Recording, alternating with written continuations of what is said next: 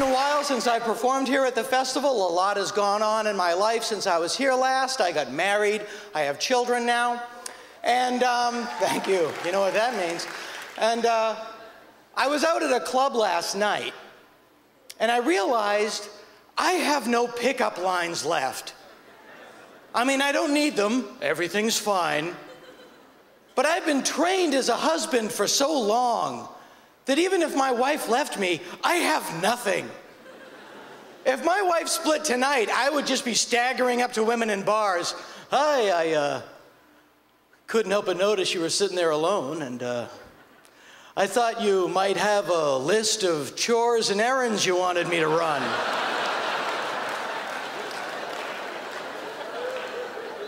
It's gonna be a beautiful day tomorrow. Why don't I break out the convertible, swing by your place, drive your mom to the mall?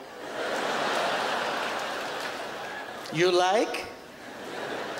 Then she can complain about your dad and yell at me when I agree with her. But we do have children. We have 2 girls. Our daughters are from China. They're adopted. And when we first told a really good friend of ours that we were adopting from China, our really good friend said, "Are you gonna teach them English?"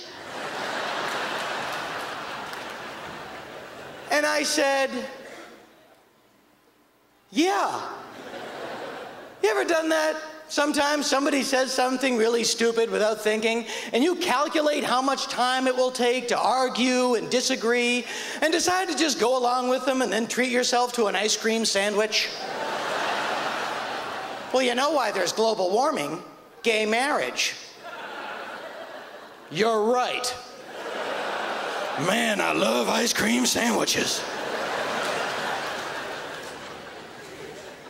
But I do have a piece of advice for the guys in the audience tonight. Just a little thing, jot it down. Your one trick to a successful marriage, this is all you need to know. Never, ever, ever finish this sentence. I'll tell you what I frickin' think, and you're done. No one has ever gotten any by finishing that sentence. There's no pot of gold at the end of that thought. Like my father, I have 2 basic emotions: rage and suppressed rage. My father is a very interesting guy. A lot of people say that he's bigoted and racist, but in his defense, a lot of those people aren't white. But to his credit, my dad will come up with racial hatreds that you didn't even know were racial hatreds. You'll hear him in the other room watching the news. "Oh, there go the Belgians again, they're at it. They're worse than those you-know-whats from Upper Iceland. I got no time for that. You blacks got all the sports and music. You Latinos got your manual labor market all sewn up. The Japanese got everything you plug into the friggin' wall that lights up and buzzes. The only thing left for regular white people is topless bars and ventriloquism. That's all we have left now.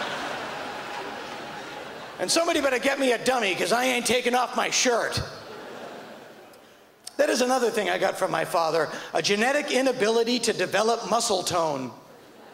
I barely eat. I work out all the time. I take off my shirt. I'm still built like a condom full of walnuts. And obviously, coming from that environment growing up, I was a social train wreck for the first 3 decades of my life. I meet people I knew before I was 30. I just apologize and walk away. I'll give you an example. When I got married, I had to learn how to fight. Because I'm a very non-confrontational person. I don't like conflict. And my whole approach to marriage was very simple. My wife will do something that drives me insane. I won't say anything, and then, later, I'll die of cancer.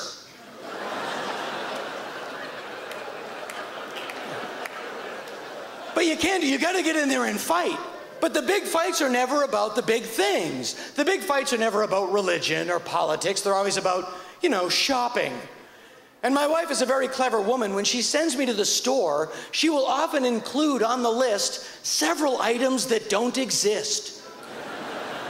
Just to keep me out of the house and looking that much longer.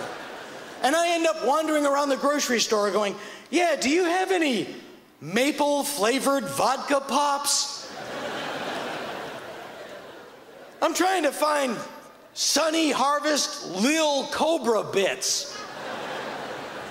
And then you come home and you have that full head of steam, and it's whatever sets you off. You know, why did you buy cupcake mix and not buy cupcake tin liners? Because I'm not a flipping cupcake expert, that's why. You know who you married, my God. I buy my cupcakes made. I'm not out there making my own cupcakes like some kind of wild animal. But you know, for all the argument, it still comes down to those little moments. Like just the other day, I think my wife really summed it up the best when she turned to me and she said, you know, Dana, you might not be the smartest guy in the world. You might not be the funniest guy in the world. You might not be the best looking guy in the world. That's all I wanted to say. The end. Good night, you Canadian bastards. I figured out a way to avoid the paparazzi. When I check into a hotel, I check in under my own name. They'll never think of looking at me. Boom! Okay? There goes the laugh. Very nice. I went there. I go to the airport, and I told the guy, I was like, hey, I'm going to Honduras. And the guy was like, what city? And I was like, I'm just learning right now that's not the name of the city. So